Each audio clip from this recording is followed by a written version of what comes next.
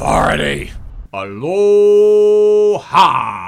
Welcome to the most musclesome podcast of Barrie Sports. Welcome to ABC7 Sports. With authority. With punching power today. Some serious punching power. Some people call him the next big thing. Some people call him the next Mayweather or Mini Mayweather. Some just call him by his nickname of the Dream. Devin Haney, future world champion, here today in studio on With Authority. First of all, thanks for coming in and welcome. First off, thank you guys for having me. I was so pumped up when I heard that we had a chance just to get you because it reminded me of the early days of Andre Ward and how he blew up. You know, before he went to the Olympics, we did some media, and then he just became this mega star, and obviously you know what kind of career he's had. Do you think about that as a possibility for yourself? Oh, definitely. That's the plan. You know, when I got into the sport of boxing, you know, it wasn't. When I decided that this is what I wanted to do, it wasn't just to be a mediocre fighter or, you know, just to, you know, pass some time. It was, you know, to go down in the history books, and that's the plan. Wow. Yeah, I was telling Larry when we heard we were going to have you on that someday someone's going to Google your name and this podcast will pop up and they'll be like, what is he doing talking to those guys? So, man, we're really happy to have you. And, I mean, can we take it, like, all the way back? I know that there's the story, your dad is in here, and he was telling us about it. Like, when you were young, you know, you kind of already had a propensity to it. And he was telling the story about, like, putting up your hands and most people run away. So, like, at what point did you really know, like, this was for you? This was going to be your calling? Well, when I first started boxing, I was boxing and playing football at the same time. And when I first started, boxing was different because, you know, when you're coming up, you're playing a team sport. You know, you're around your friends. Something like football, you know, it's team. You know, it's fun. But in boxing, they say it's a lonely sport. So Sure. You know, you go to the gym, you be by yourself. It was kind of boring when I was coming up. So but as time went on, I said, you know, boxing, I just want to box. I don't really want to play football anymore. And Here we are, right? Here we are, yeah. But I want to take it really back to, and it's too bad, you know, that your dad stepped out, because the way I read the story was at age 7, you're kind of mixing it up a little bit with some of the other kids, and he thought he's going to take you to the boxing gym and you're going to get an ass whooping, and then you're going to get in line, and instead you were doing the ass whooping, and then they said, "Okay, yeah, no, this is I want to keep punching things." So how did that really happen? Because that age 7, age 8, that's really, really young. When I first went to the boxing gym, I didn't know nothing at all. I just was, you know, going off the stuff that I learned when I was little, when my dad taught me, you know, how to really defend myself and stuff like that. So when I first went in the boxing gym, I just was really freestyling, and I was doing good doing it. So the first day I went in the boxing gym, the coach that was coaching me said, "This kid's a natural." I was like, "Yeah, okay, like, you know, I know how to fight." So, which I thought that I did, you know, even, you know, I knew, even though it was a long road ahead of me, But his motivation was to try to get you in line, not to turn you into a world champion, and that's the path you're clearly on. So it's funny. It worked out for the best. Yeah, it's awesome. Yeah, that is awesome. Now, like, what are some of, like, the dream matchups you might have? Like, what are some of the fighters that you would love to, like, I mean, anytime, any era that you would love to see match up with? Right now, I'm focused on this fight coming up September 13th against Zara Abdulaev. But the winner is in line, is a number 1 contender, and is in line to fight the winner out of Luke Campbell and Lomachenko. So, Right. Lomachenko's a bad man. Yeah. So, but you want some of that. A lot of people have Lomachenko number 1 on their pound for pound list. So if I beat him, what does that make me? There you go. Well, it makes you number 1, and so that's at 135 pounds for people that aren't up on the sport and all that. That would be a mega fight for you. I want to keep going back to the history, though, because the way you've come up is so fascinating. I mean, you're taking fights as a teenager, and you're going to Mexico, like Tijuana, and I looked up the venue, the place that you fought. This is like, it's like a billiards house there. The people are playing pool. I was fighting at bars. You were fighting in bars in Mexico. Like actual bars. I turned pro in Tijuana, and I was fighting at bars because when I first decided I was gonna go pro, I came to the U.S. and I tried to get my my boxing license. But they told me I was 17 at the time, and they told me that I was too young.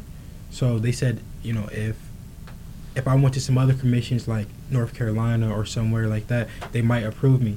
But it was no guarantee. I knew that if I turned pro in Mexico, I was going to be guaranteed a boxing license. How intimidating is that, though? You're a teenager. You're going to another country.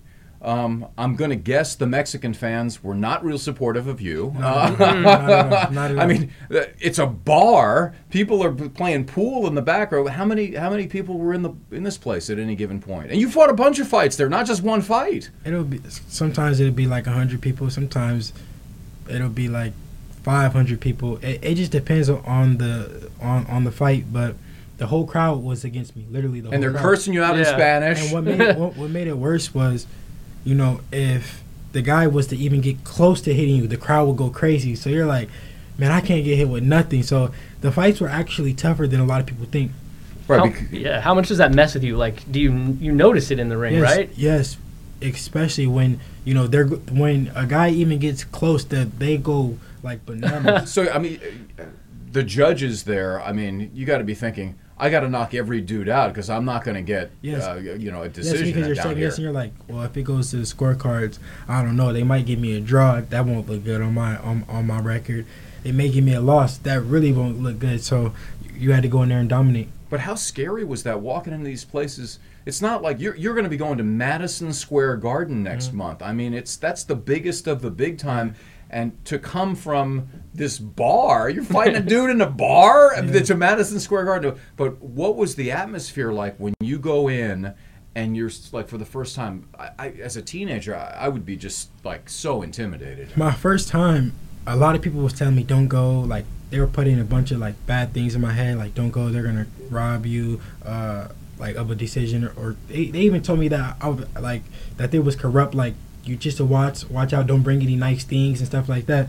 So I was nervous, but I trusted in my talent, and I was like, whatever the fighters brings, he can't beat me. So when you go from that to back stateside and you're in like actual arenas in venues like that, is it almost like much easier to be in these much larger crowds as opposed to how crazy it was in those little venues? Like, people think that like when you come back and you're fighting in like bigger arenas with a whole bunch of more people, they think that it will be harder.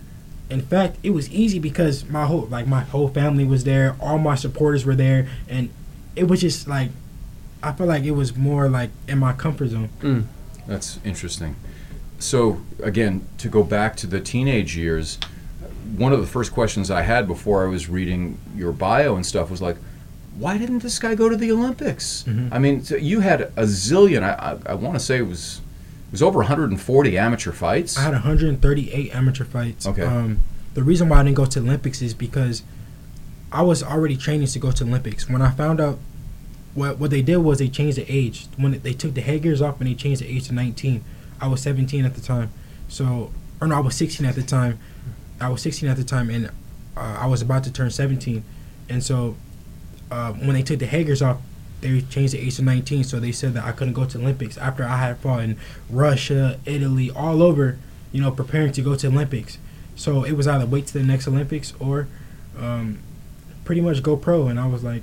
So you didn't want to spend several more years waiting around for the next Olympics. You figured, I'll just go at this point. Because I already had 138 amateur fights, so it wasn't like I didn't have the experience. I just had to wait the time to go. And you're fighting a crazy amount of fights as a professional as well. You're fighting like 8 times a year. That's nuts. Yeah, earlier in my career, I was fighting that much when I was fighting in Mexico and fighting in the U.S. But you know, as I got older and as the fights got bigger, it's no way that I could fight that much. Okay. How much have you noticed change, like as you do get older? Because you did start this at such a young age. Are you noticing you're getting a lot stronger, faster? I mean, I've seen videos of you could probably hit him 15 times before he even gets a hand up. So come on now. I can only be 10 or 12. My body is definitely maturing. I'm only getting better. I'm getting stronger, and that's why this one thing that I live by is those guys at the top. They better fight me now because I'm only going to get better. Yeah. Oh wow. Yeah. I mean, do you have to pace it? Do you have to plan it out? Do you like have like a road map to like your ultimate dream here, or are you just taking on anybody that's willing to step up? I wish I did, but the way things are looking, you know, everything is changing on the daily, and who knows what might happen. But the interesting thing is that you're charting your own course, which is somewhat unprecedented in the sport of boxing. That's why I was so excited as I read more and more, and I was thinking, there's no way this guy can be only 20 years old. He's had a zillion fights, and you're doing so much. And one of the truly unique things boxing fans have seen for years, whether it's Bob Arum with Top Rank, or when it was Don King, or Golden Boy, or whatever, fighters sometimes would get into contractual hassles, and then they'd be sitting on the side for a long period of time. But you, at such a young age, you are your own promoter. Well, I was my own promoter until I signed with a guy named Eddie Hearn of the UK. We did a deal to co-promote, so we're working together. But earlier when I was promoting my own fights, because one, I didn't really want to get into something and it not be what I wanted to do. I didn't want to have any contract issues, and the money, the deals, the money that I was getting offered, it really wasn't like too much, because I didn't come out of the Olympics. You know, I came out of the amateurs. I had a lot of amateur fights. I had a good amateur career, but it wasn't the Olympics. So it wasn't like I can just go and get some huge paydays or get a huge signing bonus. So I pretty much just waited and fought in Mexico. Like a lot of guys wouldn't have wanted to do that, but I stayed down and I fought in Mexico, and then I signed a huge deal with Eddie Hearn, and now we're co-promoting. And but at 20 years old, to sort of have the foresight, and I know your dad obviously is helping to guide your career and a big part of this, but to think, well, I could have taken some guaranteed money, and here we are, I'm driving around Tijuana. For sure. But one thing I can say, it wasn't always easy. My dad had a lot to do with it. You know, at times I would say, man, I'm just ready to sign, because I'm tired of going to Mexico every other week, and you know, it just wasn't easy. But my dad just kept telling me, stay down, I promise it's going to pay off, and honestly, it did. Nice. Now, your dad obviously is a big influence on you, but you also work with Floyd Mayweather Sr. You have a lot of really big name people that are kind of guiding you along in your career. How does that help you? I mean, how much does that put pressure on you, or what do you think about all that? No, it helps me, you know, with a lot of experience. And one thing about me is I've learned from so many different trainers, so many different people. Even, you know, Floyd Jr., you know, he's taught me so much that I feel like I have a lot of experience, more experience than a lot of those guys, a lot of the guys that are out right now, especially at the top, you know. Now, I saw one piece of video with Floyd talking to you where he said, you don't have to take all this punishment. You don't want to, like, he was the master of defensive artwork in terms of the shoulder roll and so many things. He was so elusive, so hard to hit. You're mixing it up a little bit more in your style. You'll take a shot to give a shot. Yeah. Do you see yourself changing your approach at all and becoming more defensive oriented? Because that's what, you know, Floyd made a brilliant career out of it, and obviously he's a big showman and talks a lot of smack and all that. But that style worked well for him. What I see of you on tape is a different style of fighter. Yeah. Well, the name of the game is to hit and not get hit. That's the key, you know, to have, you know, longevity in the sport, and, you know, to, you know, be able to, you know, kiss your wife and kiss your kids, you know, at the end of your career. But you know, sometimes when you're in there, you know, you like to mix it up a little bit, and you know, you like to take chances and you know, get those big knockouts. So sometimes you got to take chances to get them. Now, you sparred with him, or at least you did a round. Was it more than one round? No, I did 6 rounds. You did 6 rounds? Yeah, before the McGregor fight. What was that experience like for you? It was a crazy experience, you know. It was like a dream come true, but it was crazy. It was like I was getting deja vu in there. Like, I've been here before. As I was sparring him, I was like this was happening. But you know, it was crazy, and I couldn't thank him enough for even, you know, being in there with me, and for me to be able to, you know, say that, and to one day, you know, tell my kids, you know, I've been in there when I was coming up. I was in there with, you know, Floyd Mayweather. So it was a dream come true. Did you catch him at all? Of course. You hit him. You got him. One thing I can say, when I sparred Floyd, you know, he was towards the end of his career, so That's all I got to say. I can't wait till he sees this clip. Are you going to post this clip on Instagram when you get it? No. It's no bragging. Like I said, I'm thankful for him to even get in there with me. You know, for him to give me that opportunity. You know, I've learned so much, and I watched Floyd coming up since like I first started boxing. Since I was 7 years old, I've been watching Floyd. So you know, I couldn't thank him enough for that opportunity. As like a measuring stick moment, though, to be standing toe to toe with a guy of that caliber. It was definitely a measuring stick. When I sparred Floyd, I felt like no one could beat me. Like I just was like, if I could go in there with Floyd and hold my own, these guys that I'm fighting, I should be destroying them. That's kind of the way it's going.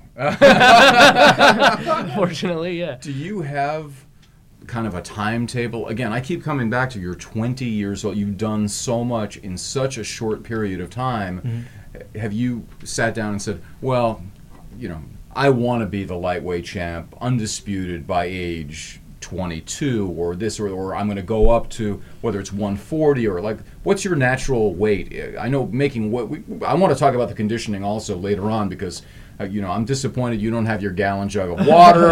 You know, that's usually you're carrying around. But what are you thinking about as the years go by? Yeah, like I said, I really don't have any like timetable or whatever because things change every day. You know, who knows what might happen? You know, I win this fight, I'm in line to fight for a world title. I'll be the number one contender, and I'll be the mandatory to fight for the world title. So that's pretty much what I'm really focused on. I'm not really looking too much further than that because this fight, September 13th, is important, and if I don't win this, then who knows what might happen. So, you know, this fight is really important for me and my career, and I got to go in there and dominate. But that's actually a great answer because, you know, media guys like me will ask you to look ahead, and you're like, next fight is all that matters, right? Because if you lose the next fight, then we're like, I guess I can go here and say, I want to be 10-time world champion and go lose my next fight usually. That'll change some things. There's so much for 10-time world champion, though. So, you know, the next fight is important. Being in training and in a camp and knowing you actually have this fight coming up on that day, how much does that drive you? How much does that just keep you going every day? Yeah, it actually drives me a lot. It helps me get through training because earlier in my career, sometimes I wouldn't even know when I was fighting. It would be I'll be training, you know, for weeks or months, you know, at a time, and just a date will come up and say, oh, you're fighting in Mexico next week. So it's actually better now that, you know, I know that, you know, September 13th I'm fighting and I have this certain amount of weeks away, and, you know. One of the things that when I was watching the video on YouTube, and you're big on social media, and so you're taking advantage of a lot of platforms that other fighters and athletes didn't have in the past. So it's interesting to look at your training techniques because for years boxers did not lift weights, and I'm watching your regimen of what you're doing. It's weightlifting. You're doing speed training. That's not the way most boxers in past eras. You know, if you watch old Rocky movies, you know, I mean, he didn't do any of that. You're not punching the meats. Mm-hmm. You're not punching slabs of meat, but you're doing hypoxic training, which is, I mean.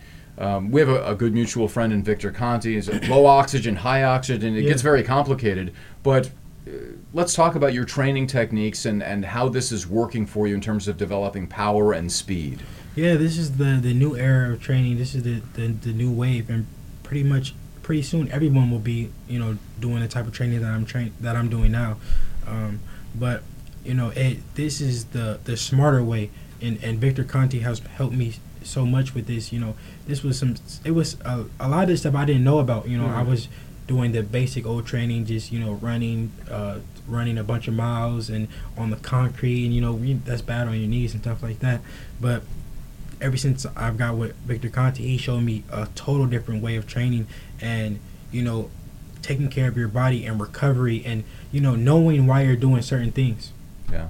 What's funny is, like 10 years ago, I was talking to Victor, and he was really just trying to get into the whole boxing scene because he's a big fan of the sport, and he was telling me, he's like, Larry, a lot of these guys, they have no idea what they're doing. And I was like, what are you talking about? And he started going into the oxygen deprivation and how you can recover and all this stuff and all the other things. I mean, the traditional boxer will, let's say, okay, let's get up. We're going to get up at 5 o'clock in the morning and we'll run 10 miles or 15 miles. And he was saying, no. That's not, the sport of boxing requires fast twitch muscles. It requires speed training, sprinting, and all that stuff. And that brings us to his good buddy Remy Korchemny, who's a world-renowned track coach. So as a boxer, you're out on the track. What are you doing on the track? A lot of sprints and explosive training, a lot of band work, a lot of core work, just a lot of stuff that I've never done before. And I mean, until I got with Victor Conti and Snack, but a lot of hard training and a lot of stretching too. That's important. People underestimate how much like stretching and warming up your muscles is. What's a typical day like? I mean, do you start with a lot of stretching, then get into cardio? Yes, how do you map out like a typical day in your training life? Well, on our track days, before we warm up, do a lot of stretching, and then we do stuff with like hurdles and sprints and all type of crazy stuff that people, if I told you, we probably wouldn't even understand. When you first started that type of training, did it go through your head like, I'm a boxer. Boxers don't do this. Why am I hurdling on a track? So, listen, even now, sometimes when I don't want to do it, I think to myself, why am I going to this track? Why do I do it? But in the fight, it pays off, and my performances show. Yeah. What is Remy like? Remy is the meanest coach that I ever had in my entire life. Remy don't care how much money you got, how much money you made, how many fighters you beat up, what you've done in your career, before your career, after your career. He doesn't care about none of that. But that's what makes him, him so successful with athletes, because he's straight to it, And this is an 87-year-old dude, and he can do a lot of the stretching and a lot of the strength exercises that you're doing at age 20. That's freaking amazing. Amazing. Yeah. Wow. I mean, like, what about some of the other fighters you fought before in the past? Like, who would you say, like, hit you the hardest, for example? Nobody, right? Nobody. I couldn't say anybody. I don't know. And if I did come up with somebody, I wouldn't even tell you. I wouldn't give them that satisfaction. So let's talk about your fight with Abdulev, which is coming up September 13th, Madison Square Garden. We got to get the plug in on DAZN, right? That's because that's a new thing as well. This new boxing streaming service got mostly boxing and some mixed martial arts on there as well. He's more of the classic Eastern European fighter. I know you told me earlier you don't like to watch too much video of guys because you don't want to get like kind of preconceived notions in your head that he's going to do this and then suddenly he catches you because you're expecting something else. But what do you know about him? Because he's kind of rugged. I know that he's tough, he's strong, he likes to put the pressure on his opponents, and that he's going to come and bring his all. So, on September 13th, I got to bring my A game. But he's most likely going to come straight at you, right? So how does that change your preparation? And don't give anything away. No, it doesn't change my preparation because, a lot of guys, they know that I'm fast and, I have good movement, so they all try to come at me. So, okay. But he won't show me nothing that I haven't seen. Okay. September 13th, you're walking down the entrance towards the ring. You're in MSG, which is like the mecca of all sports arenas. Like, what do you think is going to be going through your head at that moment? Can you visualize that moment? I mean, that's going to be a huge, I'm going to be trying to stay focused, walking down, seeing all the fans and stuff. I'm going to try to just, focus on my game plan and, just have fun while I'm going through the whole thing. That's the important thing, is to have fun. And I feel like when I have fun is when I do my best. So. Did you have your gallon of water today? Yes, I have my gallon of water. And did you carry that jug with you pretty much everywhere during the day when you're in serious training? Yeah, you have to. It's part of the protocol, and it makes the weight cut so much easier. Oh, because you're shedding all the water weight? Is that pretty much you're pretty much like flushing out your body and staying hydrated and tricking the body. It's a whole like remedy to it, but it's the key. It really helps. So if I were to drink a gallon of water today, you think I'd get in better shape? No. Oh, come on, man. You're hopeless, Larry. There's no saving you. He set me up, too, because he's like, you're thinking about, no, not you, dude. No, you got No no chance. chance. Yeah, you got No, that's interesting. We were actually talking about the merits of drinking a gallon of water because, like, you're a Warrior fan, right? So, Yeah. I mean, JaVale McGee was in here right after they won the championship. He came in to do an interview, and I actually bought 2 1-gallon jugs of water kind of as a joke because he's all about, like, jug life, is his thing. And so I brought him in, and he was so stoked to have it. He asked if he could take them home. So I know that's, like, something that a lot of pro athletes really get into. Is drinking. Do you have to like write things on it to like remind yourself to drink it, or you like how long? How do you? I'm kind of used to it now, so I try to finish like my gallon earlier in the day. So I just pretty much just like chug it like while I'm in training and after training. So What's the first thing you're going to eat after the fight, assuming a victory? I used to have this thing like after all my fights, I used to just eat pizza. Like that was just like the thing. Like, oh, we know, like you gotta have some pizza ready. But as I got bigger and as I got more money, pizza it kind of went out the window. So. Oh, you're fancy now. All bougie, right? Caviar. Give me the caviar for most fights. Yeah, they got kind of bougie a little bit. So who knows? The closest thing to me is probably what I'll eat because. But I mean, if you could, I mean, in New York, the city that never sleeps, just like Vegas, where kind of is your hometown now as well. You could have anything in New York at any hour. So, like, what's your favorite food? My favorite food is pizza. Pizza is my favorite food. I like crab a lot, crab and chicken wings. Okay. Yeah. We can get you some chicken wings endorsement. For sure. I think we could try to work on that. Now, I think your dad was saying that you've got some CBD products that you're taking as well. And I was surprised because I thought, like, I know you're doing the VADA protocol, the anti-drug testing protocol, but CBD is allowed? Yeah, CBD is allowed. CBD with no THC. But Right. Of course, yeah, but CBD is the new wave. Again, like I said, I'm all on the new things, the new wave training. I like the new stuff, and pretty soon everyone will be hearing about my CBD line. So you have your own CBD line? Yes, I'm starting. What's it called? The Dream CBD. Okay. So pretty soon everybody will be on it. And where will that be available? On my website. Okay. Yeah. Devin, I got pain. You got a lot of pain. Actually, I do. I almost tore my Achilles tendon. I'm limping around here. Can you fix that? You need some CBD. Man. Yeah, no. I'll take some CBD before bed. You sleep really well. Is that like snoring. post-training? I mean, Dream is a perfect name for Yeah, it. see? Yeah, See? that's perfect, right? We got your your marketing slogans program. ready. You're big on Instagram. You have over 400,000 followers on Instagram.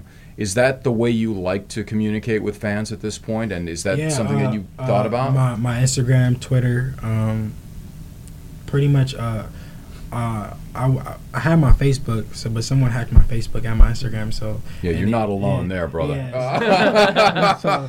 so yeah. Oh, Are we on your Instagram right now? Is that what I'm seeing? One of my Instagrams. Oh, well, that's cool. What I up, hope they can Instagram? hear. I would have talked louder. I also saw some video of you in 2 places. One was Vegas, and I'm not sure where the other location was, where you will go feed the homeless. It was here, yeah. And feed the elderly. Mm-hmm.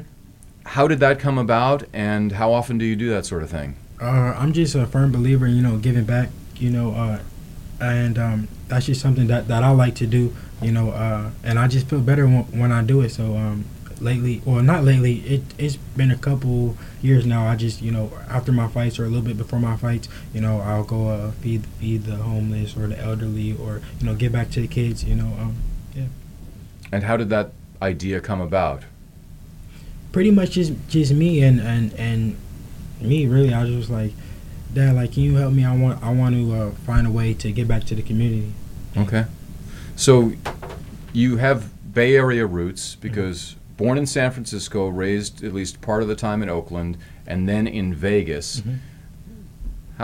Vegas is a place where if you're looking for stuff, You'll find find it. it. Yeah, Exactly. yeah. So how do you stay focused? And again, that's another one of the city that never sleeps. Talking about that, how is it that because I know you know Floyd and you know and Zab Judah is your godfather. Oh. So I mean, you're exposed to a lot of stuff, and you've been a straight arrow all the way through. Is it hard when there's temptation out there?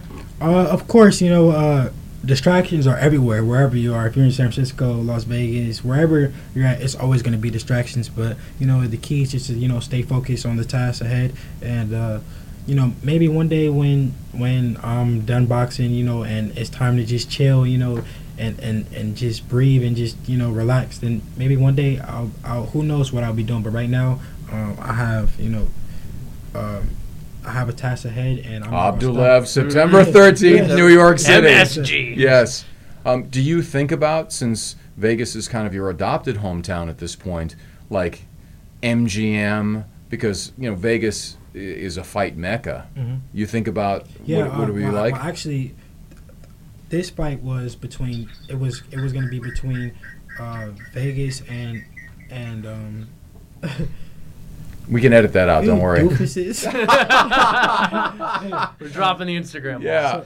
So pretty much, but this fight was it was between Vegas and MGM and MSG. So, okay. This one it was at MSG. Maybe the next one be in Vegas. So.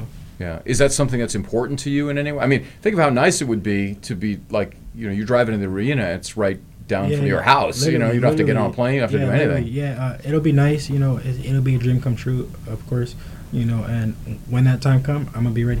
Now, you're a Bay Area guy, so how much does being here, not in Vegas, kind of center you? How much does it help you relax just being back here in the Bay? Yeah, it's less distractions here, of course, and a lot of my family lives here, so it's always good to come back and see my family. And a lot of people here in the Bay Area show me a lot of love. Like wherever I go, people always stop me, so it's always good to have that. Now, I saw a shot of you on Instagram. You look pretty cut up. You look pretty shredded. We're still a ways away from September 13th, though. Uh-huh. So what are you going to do weight-wise? Are you at 135 right now? No. It's no way that that I would be at 135. Like 3 weeks out. But I'm water loading, drinking my water, and I'm about 15 pounds out from. So you're 150 right now? Yes. Okay. Yeah. So, but drinking a gallon a day, so that's off of drinking 8 pounds of water, being 15 pounds. Okay. So what's the progression like? How we had a mixed martial arts fighter in here a few weeks ago, Ryan Bader, and what was his weight loss, Casey, was crazy. Ridiculous. He was talking about like losing 20 pounds in like a matter of days. He said you could take a bath and lose 10 pounds. Remember that? No, that's part. That's all I got to do. So no, I can drink water. I can drink water and take a bath, and I'm going to take a shower. That's my kind of training. But the water load has to do with that too. That you have to be kind of water loading, so it'll make it a lot easier. Because if you have a bunch of salt and sugar and everything in you, then it'll make the weight cut. So days before the fight, what do you want your weight to be when you have to get in the ring at 135? Like how many days? Let's say 5 days. Let's say a week out. 5 days, I'll be 150. So you really 5 days out? Yeah. Wow. I'd be so stressed at that point. I'd be looking at the scale, going, I can't do it. When Victor first told me of this protocol, I'm like, wait. Yes. So I'm supposed to be 15 pounds, 3-4 days out, and he's like, yeah. But when I did it, I felt so much better. I normally would be like 4 pounds out and be dehydrated, starving, skinny, and it just would make my performance. Does carrying all that weight make you a lot faster when you get in the ring? Do you feel like quicker and lighter and stronger just from dropping all that weight, or is it purely weight semantics? Well, because after the weigh-in, I'm gonna be right back up to 150. So So it's the part of the protocol is that you drop the weight right before the weigh-in, and then you put it right back on. So you won't be too long, dehydrated and stuff like that. When was the last time you had pizza? Last time I had pizza. Before your training started, I imagine. Yeah. I couldn't even remember. What are you eating now? I saw the video. It said you don't eat breakfast, pretty much. Like spinach and salmon and It sounds. Asparagus. Oh, it sounds And great. water and celery and stuff. That's your diet. No, yeah, it's stuff like that. Yeah. What's do you get a cheat meal when you're in training, or no? There's no. It's just more. Your Yeah. cheat. Your all my cheat meals come when I'm out of training, and that's when I gain the most weight. But I go crazy when I'm out of training. But when I'm in training, it's time to lock in and stay disciplined. So your bonus when you're in training is more spinach. More fruit, like that's the dessert. Just give me some fruit, and that's Anything sweet. yeah. All right. You got more for him? I'm gonna read a quote that I thought was Okay. cool. This was in your press kit though. Floyd Mayweather Sr. stated, "I've not seen a fighter as outstanding as Devin Haney since Floyd Mayweather Jr." Which is like as good of endorsement as you can get, and obviously he knows Yeah. a few things. Like, what do you think boxing has to do to kind of return to ascend to greater heights in the stage of the sport? I don't know, but boxing is pretty big right now with the heavyweights.